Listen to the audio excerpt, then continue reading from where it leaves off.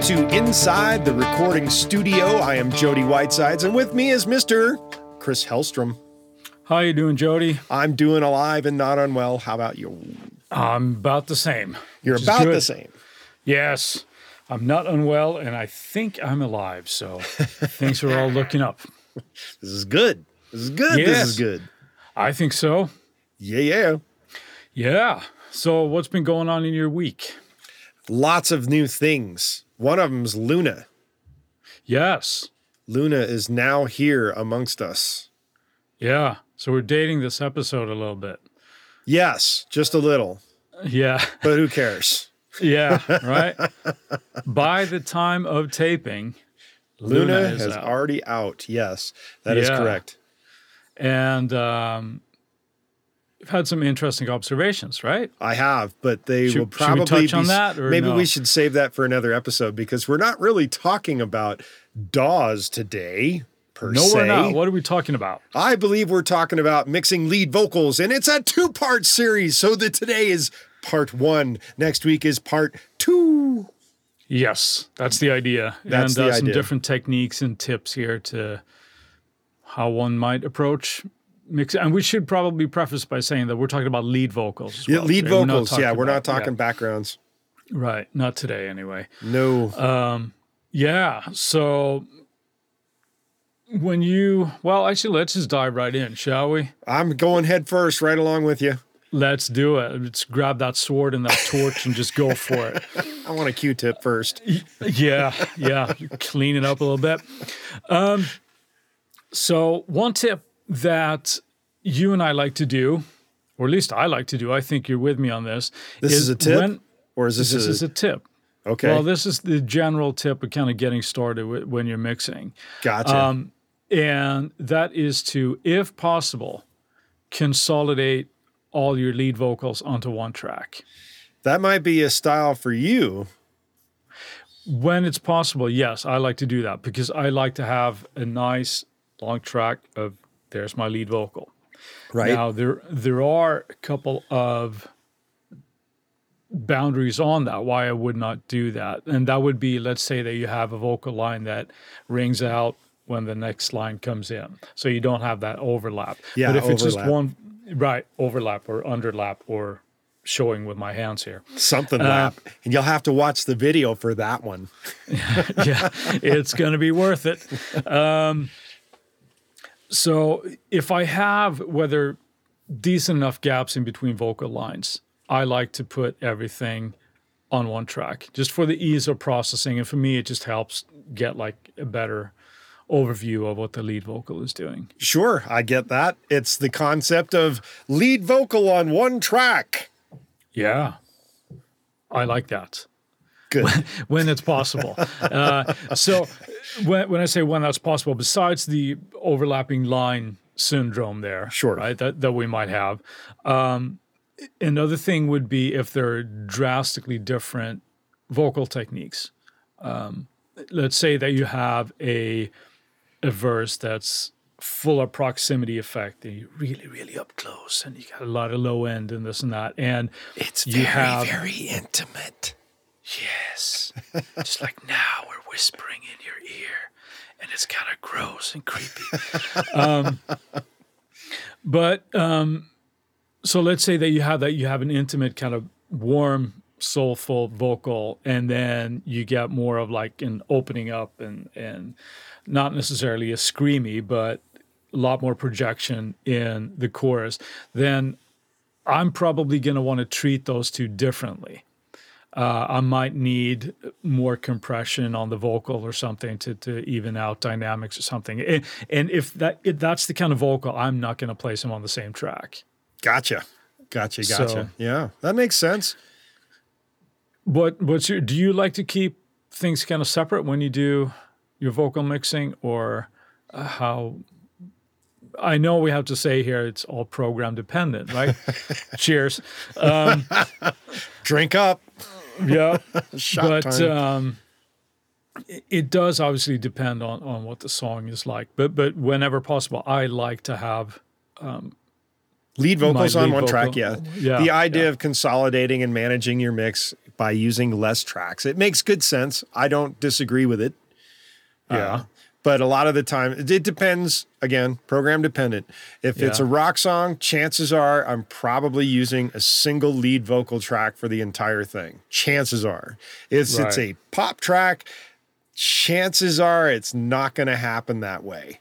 If it's a folk singer-songwriter track, chances are it's one lead vocal through the whole thing kind of thing.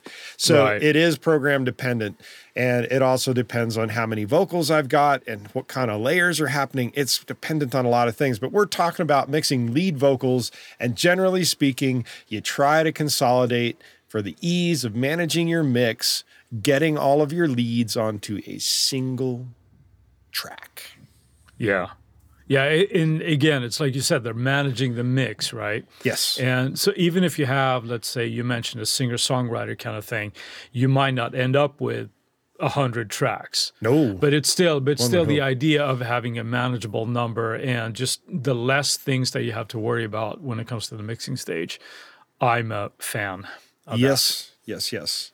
So one of the things that helps though, when you get to the point where you've done all these different takes, and you've kind of hinted at it a little bit, is when you have things that are of varying volume levels, and I'm doing the same thing you were doing earlier. I'm using my hands.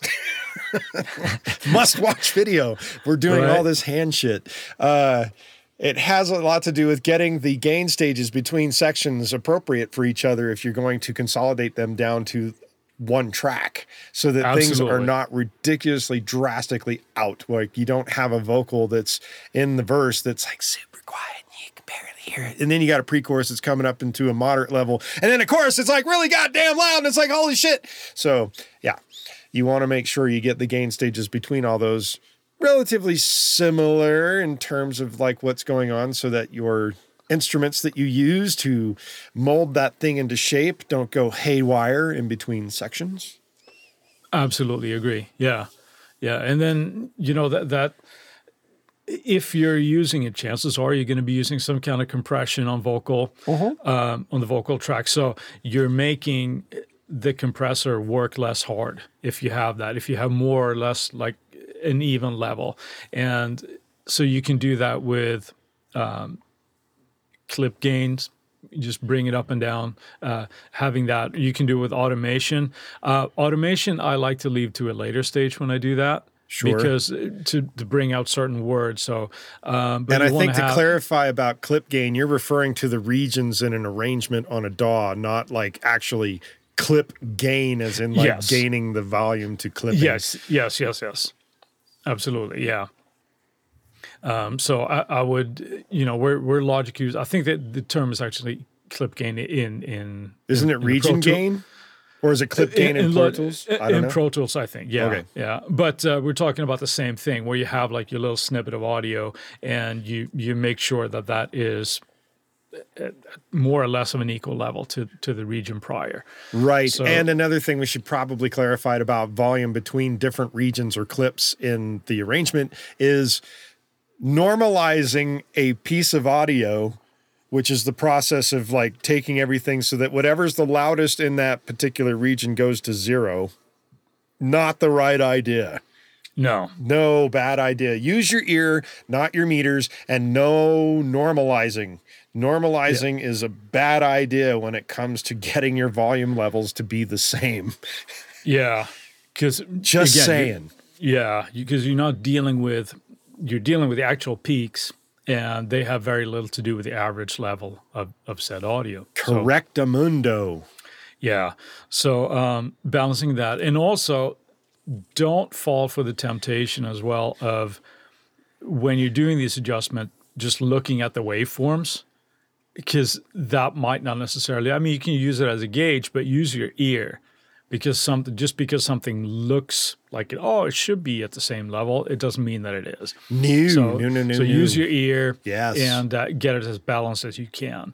Now, that doesn't mean that in the final mix, everything is going to be at the same level, obviously. No. But at your starting point and your processing will be a lot easier to deal with that, especially if you're on one single track. Yeah, I can concur with that statement. Yeah. So now let's move on to some processing. We got our whole track put together, consolidated more or less at an even level. Yeah. So what step is next for Mr. Whitesides? Well, I'm running a channel strip of obviously the processing that's going to be happening on there. There's a couple of different ways that you can approach getting a vocal massaged into place in a mix. One of them is to do all the processing on the channel strip itself, which is somewhat of something that I do. And then another one is to use parallel processing, where you send things out to buses and they come back on trains or something of that nature. Yeah, throwing all the technical terms here, right? That's right. No, but that's true. So the type of processing that we have inline on the channel, we're generally talking compression and EQ, that type of thing. Yeah. Right. Or if you've got some specialized software like console emulations, maybe you're using a particular console's EQ and compression.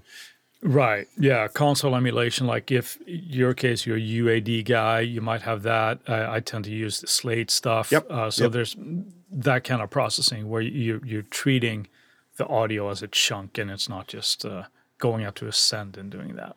Right. So what is your preferred order? I mean, there's people discuss all the time, like, is it EQ before compression? Is it EQ after compression? What do you like to do generally? Here comes that phrase again. Program dependent.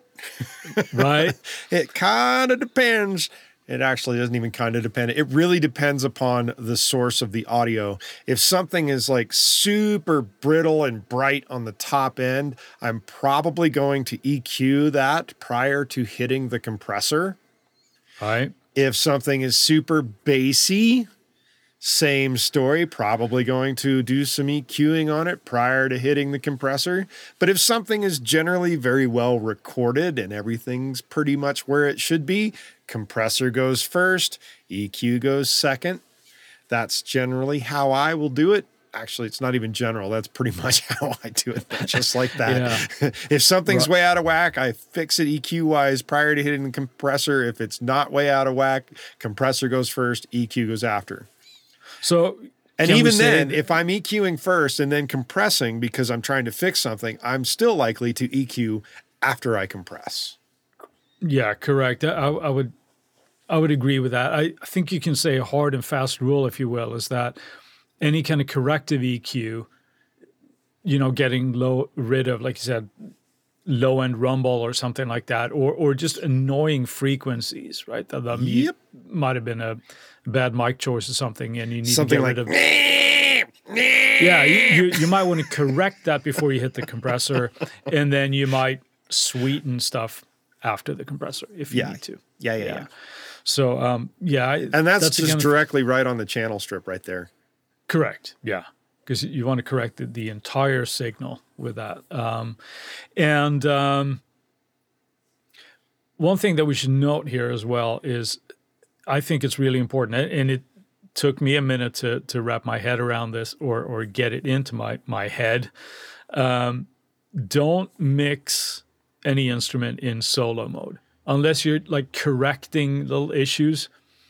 When you're mixing, it's sort of like final levels and sweetening EQ, that kind of thing. Do it in the context of the mix. Well, you just jumped a whole lot of steps right there.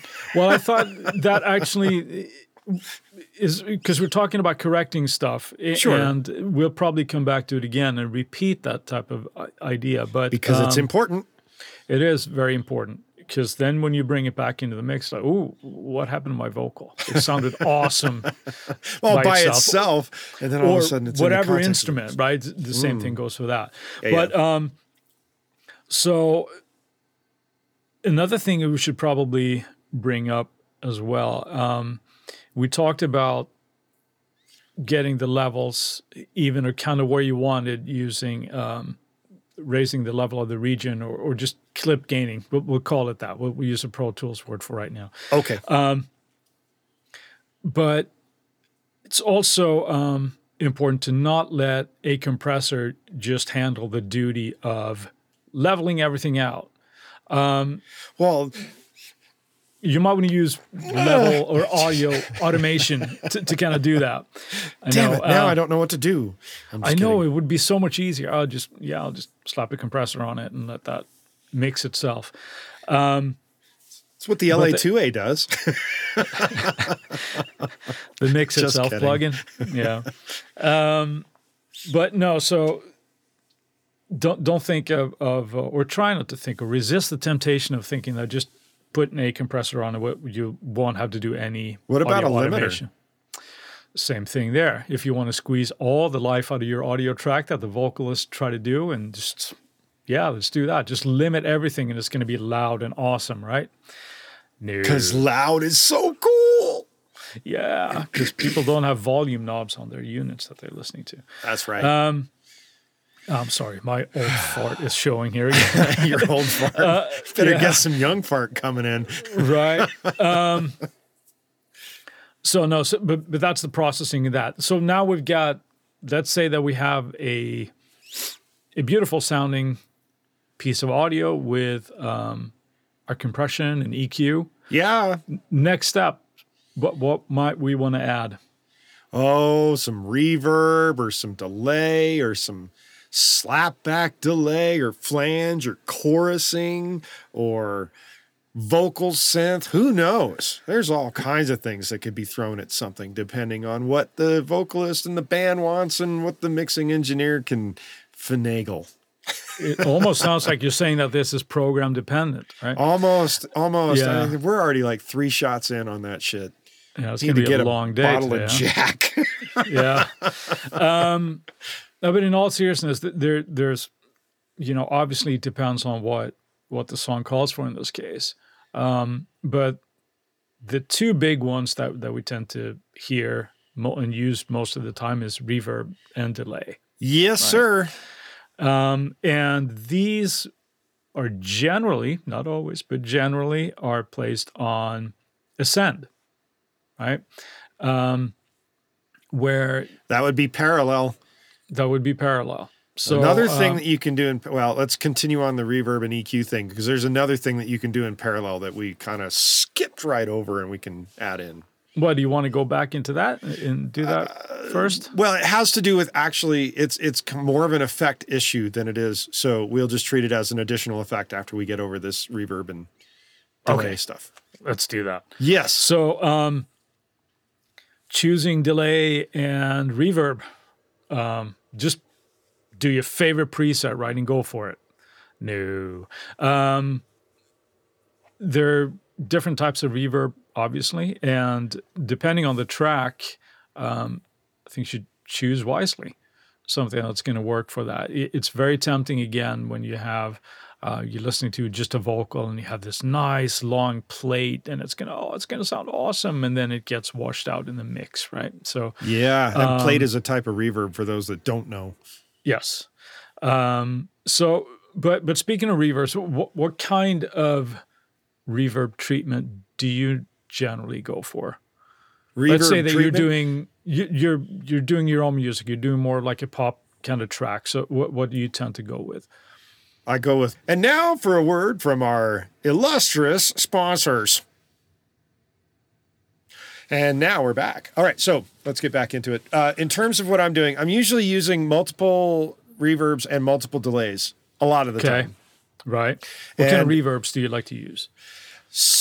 Well, when I say multiple reverbs, generally speaking, I'm attempting to use 2 reverbs on a lead vocal, and one of them is a very short reverb to give kind of an immediate little presence around the space of the vocal. The second reverb is usually more of a tail thing, so that there's a little bit of a flutter on the back, not a flutter, but just a long trail that has a lot less to the girth of the sound, but more to just an ambient kind of feature, an air kind of thing. That's a general sense. And then I'll do Right. the same thing with a delay. I'll use a very short delay, sometimes a slap that's in stereo and slightly differently timed so that it gives a little bit more space around that as well. and then a second delay that may be quite a bit longer that's tucked in and generally side chains so that when the lead vocal is doing something, you really don't hear the delay, but when it comes back out, it kind of just sneaks into the mix. Right. Right. Just adds a lot of character and depth. Yes. No, that's a cool trick actually, where you place a compressor on said delay return, and you actually have the vocal trigger that sidechain. So when the lead vocal is happening, the delay signal drops, and when you're not singing, that kind of sneaks back in. It's a very cool little tip. Yes, sir. But you said with your reverbs there, you said you have one more for a little bit more of an ambience type of thing. Yep. The initial one. And when you're saying ambience, what are you talking about as far as like reverb time, that kind of thing? We're talking less than a second now, right? Yeah, it's generally very short. It's very quick. And generally contains more of the body of the sound. But again, This is also program dependent, but it gets the vocal to sound spacious without sounding super intimate. Or I guess I reverse that. It sounds a little bit more intimate without being overly spacious, but gives it a good sense of where it is inside a room or a space for that matter in the mix. And that becomes dependent upon the tempo of the song and what the spatiality is of the rest of the instruments. So a lot of it comes down to what space am I trying to create for each instrument, and how does it fit within everybody else's or with every other instrument's space, regardless of whether it's a vocal or a guitar. Yeah. Yeah, that's a very good point, because again, it can be very tempting to have these big, lush rooms or halls or plates or anything like that, and it sounds great, but it just turns into this big soupy mess when you kind of got keyboards and guitars and stuff going on. Not even a stew, a soupy mess. A soupy mess, it all just swirling together. That's right. And you wonder where the clarity and the intelligibility went in terms of your vocal. Right. You don't want to wonder that unless it's on purpose. Yeah. And from my experience also, when you're talking about the ambient reverb, you can get away with just quite little of it actually, but it just does something to the vocal where if you listen to it and you go, oh, well, I can't really pick up on it, but then if you take it out, it really loses that dimension. So just having something where you place it in a little bit of a space, and it could be, I have some IRs from Bricasti and things that I like to use for that one. It's just like an ambience kind of thing, but it could also be like a small wooden room or something like that. But don't be too aggressive with those return levels. Or the send levels. Or the sound whichever levels. way you do it. Yeah, however you blend it, right? So we're talking the next step then, I think that with the halls or possibly plates, that type of a thing, where you have a little bit more of the tail that you send that places it to a little bit bigger beauty fairy dust on top of the kind of vocal there, right? I like that one, fairy dust. Yeah. Sprinkly. So when you're doing that, how careful are you with having the tails go in the tempo of the song? Is that something that you're generally concerned with, or is it just no, this just kind of feels good? It's going to be somewhat washed out anyway, so I don't care. Or is it? Do you think, oh no, it's going to ring for 2 beats or a bar or something like that? Is that something that you're concerned about? The concern part comes from more of the pre-delay for me. And I actually have a BPM chart that I refer to often depending on tempo of song and the division of the beat that I'm looking for in terms of the pre-delay. The tail end comes more from a feel factor. So if the tail is starting to be like so long that it's really smearing over the next vocal line, I'm probably going to reduce the length of that if it's not feeling right and it's starting to feel smeared. I guess is the best way to say it. Because I unless I really want something to be smeared, which is not very often, I have to be considerate of that. Yeah. So that the pre-delay time, where do you normally place that? Of course, again, that's going to be dependent on the song and stuff. But Well, that's highly dependent upon the tempo. Right. Well, Highly. that of course, but that division, do you tend to do that as like a 32nd note, a 16th note, that type of thing? It usually does not go over a 16th note, but most often it's a 32nd. Yeah. Sometimes it's a 64th, but most often it's a 32nd. Yeah. Mm-hmm. Yeah. Yeah. Math. And that just all about the math. Right. And what's the formula there? When you take 60 and divide it by the BPM of the song, and you get the millisecond for the delay. So, yeah. So I now have a chart. I just refer to the chart. Yeah. What's my BPM? What's my division? Oh, there it is. Right. Okay, I got to type in that number. But that is the formula anyway, right? You have the 60 seconds per minute, and you divide that by the beat or the tempo of the song, and you get the millisecond as a result there. But okay, so and it's the same thing with the delays too. My delays are always tempo synced, and then I will fudge them a little bit by a few, like not necessarily samples, but like milliseconds to just kind of give the feel so that there's not just a rigid timing, unless it recalls for rigid timing. But usually, I don't like the vocals to be quite so rigid. So essentially, I will fudge them, especially if they are stereo delays, so that they get just kind of a little bit of an offset. And again, I'm using my hands, so you would have to see this on video. Jazz hands. Jazz hands to just kind of because that gives that a little bit of a sense of space and movement when you do that. Yeah. And I do the same thing, actually, whether that's on vocal or might be a lead guitar or something like that. But we're talking vocals here, so don't get out of that. Yeah, don't get into guitars today, Chris. But a little bit goes a long way. So even if you do it like 5 or 10 milliseconds on each one. Oh, I wouldn't even go that far. I might. Yeah. Well, there you go. Yeah, no, it depends. Again, it's dependent, but right. Yeah. See how much and how wet that delay is. How much is coming back? How much the feedback? How many feedback or how many delays are coming back at you? Yeah, it's all. Yeah, yeah. Another thing I want to bring up as well on as far as like the reverb, it's a trick usually referred to as the Abbey Road trick. I believe. Oh no! What is Abbey Road and what's the trick? Tell us. Well, Abbey Road is a famous studio in London. No, you don't say. Yeah. I even saw an article about this morning that Paul McCartney would prefer to record at Abbey Road than in his bedroom, even though he loves Billie Eilish. I thought that was interesting, but yeah, but he has a bit of a track record at he sort at of Abbey does. Road. He's done some cool stuff there. And they recorded in the middle of the night when they weren't bothered.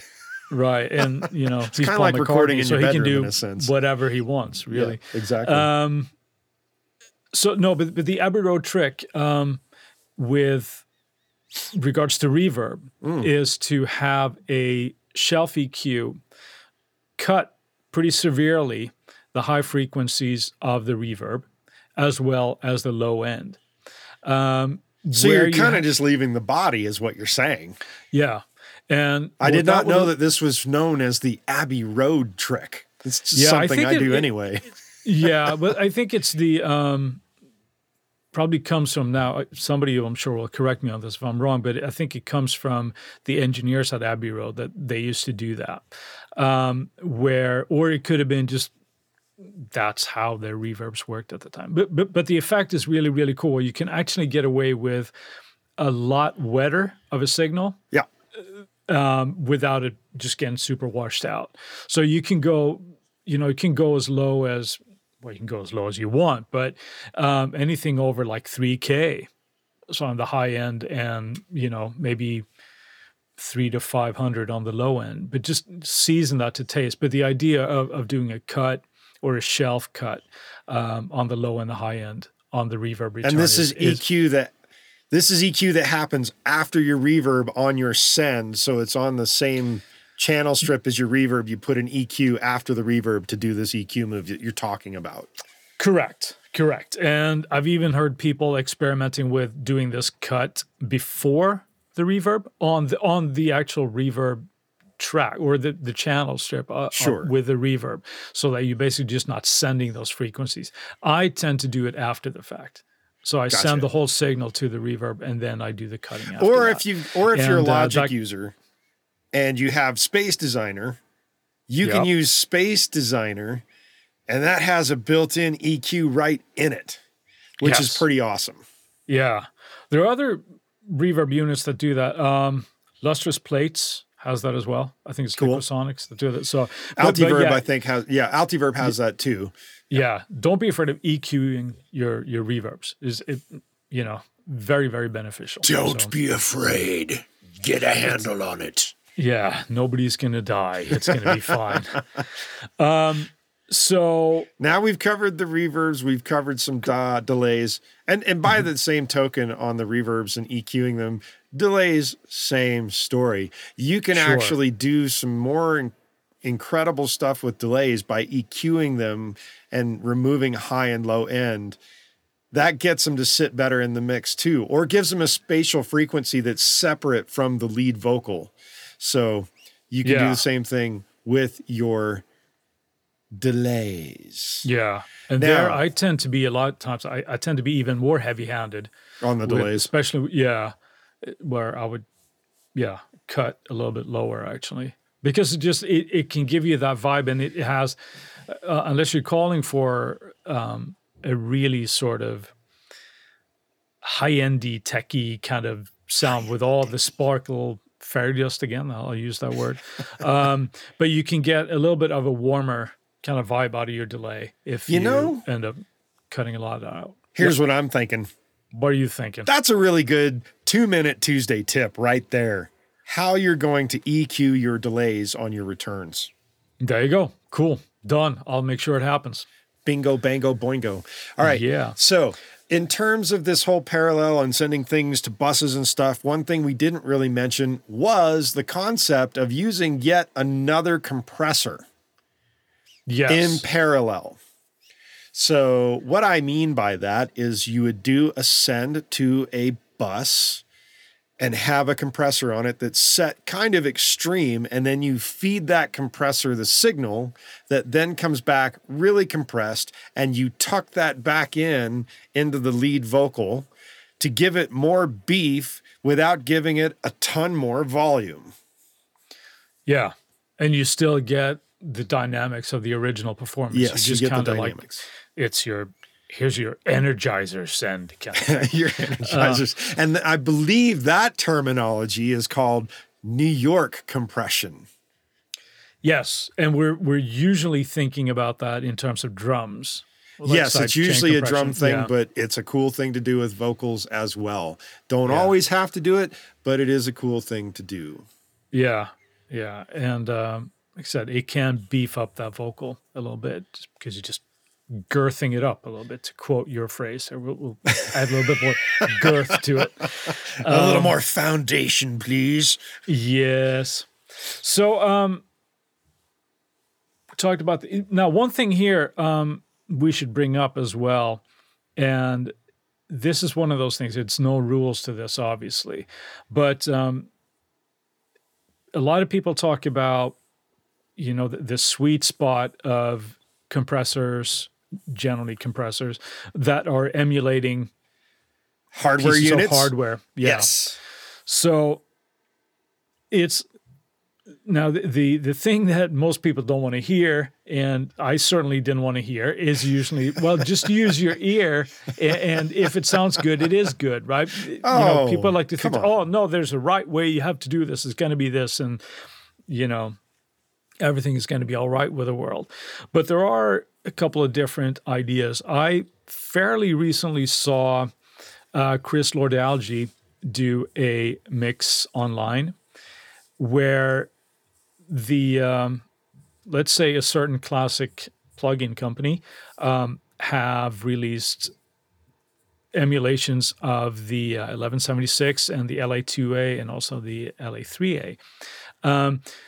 But those were modeled after Chris Lord-Alge's actual hardware units. So he knows those units inside and out. One would hope. Oh yeah, well, I'm pretty sure he does. He's also a guy, right? He's done some cool stuff. He should stick with it, and he can accomplish stuff, right? Right? Yeah, He's got a that's career going. He's Yeah. definitely got something that could be a career. right. That's a joke. Call me, of course. No But- offense, Chris. We love you. Yes, absolutely. But this I thought was interesting because he said that he was using an 1176, the blue stripe, in this video. And he said that the default setting that comes up when you pull up that plugin, that's how he has that set in his rack.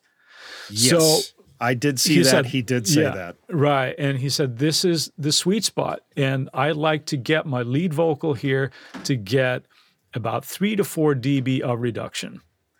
So instead of what you would normally do is increase the input or lower the input on an 1176 to get the desired reduction, he uses a plugin, or in this case, I think it was a Pro Tools session, he used clip gain to adjust that region's level to hit the sweet spot of the input of his 1176 emulation.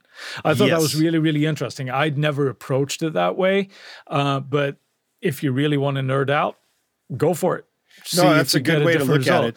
I'm Yeah. pretty sure that that's how most of the plug-in manufacturers, they go, this is where the sweet spot of this unit is, and that's your default setting. Right. And if you're making adjustments beyond that, more power to you, but right. pay But- attention to that stuff. Yeah. So it's something now I wouldn't necessarily get super anal about that kind of stuff. So, oh, it has to be this, but it's worth a shot, right? Yes. You give it a try and you see, and you might get some surprisingly good results doing that. So that's just a little bit of a techie, nerdy side that I wanted to bring up when we're dealing with that. But jumping back ahead to space time effects here. The space-time continuum. Yes. Where's my flux capacitor? You broke it. Obviously, we're dealing with these on sends Yes. most of the time. And one of the things that we're talking about today here is having the lead vocal on one track. So that means that, let's say we had that dynamic sensual verse that we talked about before, right? You might want more reverb on that than you do in the chorus. Sometimes you might get away with just having the same level all the way through. You might, but here's, a chance where you might have to just automate that send. So if you have everything on one vocal or on one Track in the arrangement. well, that's easy for you to say. It is. You may have to just automate the sound levels to your wet effects there, but you're generally keeping the core of that audio with the compression and the EQ the same as you're going through there. So So you're automation. saying get used to using some automation. absolutely, Good, yeah, good. yeah, Dig it. yeah. I'm big fan of automation. Yeah, Automation's a wonderful thing. So you don't have to dance around all the time. Because that Right. was one thing that Chris Lord-Alge and other mixer engineers required prior to the whole computer revolution. They'd have to remember every single move they did. And then that Yeah. was the one version of that mix. That was it. You weren't right. recreating Yeah, that. before you could program the SSL and that kind of. Yeah, absolutely. Yeah, and on an A side to that, here's another super deep nerdy thing here, but it was a Mutt Lang thing where, I think it was Mike Sheps, but it was one of his engineers anyway that they were talking about. I think they were doing a Shania Twain record at the time, where they asked, how do you get that super upfront vocal sound without it being super sibilant or just annoying? And he would tell the stories where they were actually sitting with parametric EQs in their lap during mixdown stage, and they would by hand automate certain syllables up and down to kind of ride that in a live mixdown situation. I've done that. Not That's- with a unit in my lap, but actually automating EQ moves. Sure. Yeah. But they would actually do it in real time. Oh, no, to do that with that- hardware. that's scary. Yeah, that's scary. Damn it, Chris, you screwed up the mix one more time. Do it from the top again, you know? Right. Yeah, so that's Practice makes perfect. yeah, and I mean that the tools that we have today Make makes all that job- stuff very Yeah. easy by comparison. Yeah, so when we complain about the plugin can't do a certain thing, maybe we should think twice. Exactly. But anyway, so that kind of covers it, right? I think that kind of covers it. We talked about placing everything on one track, treating EQ. Where you're Before, putting after EQ compression. before and after compression. Yeah. Yeah, Sends for your effects, yeah, and volume well, levels. one thing that we haven't talked about, we'll just do this and wrap up after that. How much do you like to compress your vocal on the main track, so to speak? By how do you tend to? And you do this. We could nerd out just a little bit more. We got a couple of minutes here, but you like to place. And this is where I think you and I do it slightly differently. But I think you like to, your first go-to compressor is an LA2A, yes, on your vocal. A lot of the time, yes. Yeah. It And is how a very much, lovely compressor for vocals. yes. And how much do you tend to, again, I know this is program dependent, but Actually, you want an explanation? yes. Is that I what do you're want getting an- at? You want an explanation? That's what I'm getting at. Please Okay. explain yourself. All right. So many years ago in a galaxy far, far away, when I used to record everything as clean as possible with no compression and no EQ on the way in, I would compress the living snot out of it on the back end while mixing. And it always tended to sound kind of awful. So now I Imagine do that. yeah, right. Imagine that. I want as a dynamic. I want it to be as close to the real source as it was when I recorded it. Bullshit. No, now I actually think about getting as close to the sound as I can prior to even tracking, so that once it goes from tracking to mixing, it becomes a lot easier to mix. So when I'm recording, I will use a compressor, and it won't be super heavy, but at the loudest points of the vocalist or whoever it is I'm recording, probably going to hit the needle no more than a -3. Yeah. Like moving the needle So at a two 3. or- two So or it's a 2 to 3 3 dB thing on the way in as I'm recording it. Nothing that's like super obvious when you're listening to it. Then in the Right. mix stage, on my channel strip, I will have a compressor, and it will only be compressing about another 2, maybe 3 dB there. Then it goes to a bus for the vocal sub thing, and there's another compressor there doing about another 2 to 3 dB. So over the course of everything, it might be about 6 to 9 dB of compression, but it's been done in stages. Yeah. That is like literally 95% of the time that's how I'm working with compression So- on a vocal. So beyond tracking now, when you have it on your lead vocal line, but do you go for another LA2A, or what do you tend to do? Yes and no. It depends, again, on the song. So some songs I'll actually track and deal with everything using 1176s, which is more of a limiter than it is a compressor. Well, it's certainly very, very fast attack. Yeah, it's very fast attacks, and it's a little bit different. So it really becomes dependent upon the song of like, do I choose an LA2A? Do I choose an 1176? Do I choose a Fairchild? Do I choose something else? It is dependent upon the character that I want that suits the song. So there is no right or wrong answer, but generally if I'm using an 1176 vibe, I'm going to use different versions of the 1176 for different reasons. Because there's one 1176 that only that has a 2 dB button. Most of them have 4 is their minimum. 4, 8, 12, and 20, yeah. Yeah. So the other one I think is 2, 8, 12, and 20 or something like that. So I will use that one in conjunction with the others just for various reasons so that I don't get as much compression or limiting out of it. Same thing with the LA2A. Various generations of the LA2A had different speeds to what they do. So I'll choose the slower speeds to start and usually end up with the faster speeds at the end of the chain, so to speak. Okay. All right. Yeah, I tend to do the exact opposite. Start with the faster ones and go to the slower. Yes, because generally what my way of thinking is that with a vocal, if I'm doing anything up front, I want to just catch random peaks.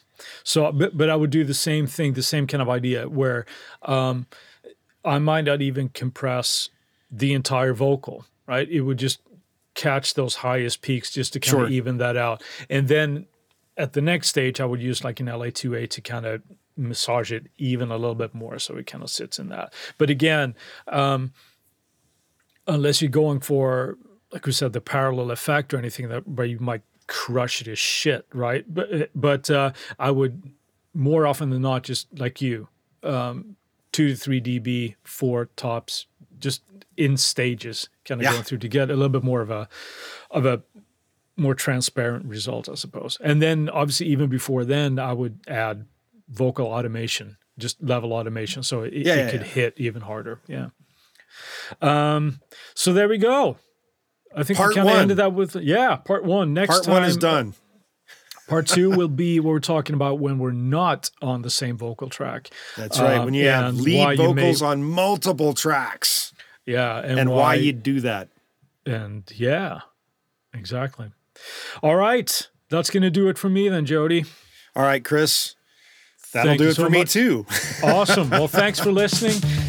And we'll see you next week, or you'll hear us next week.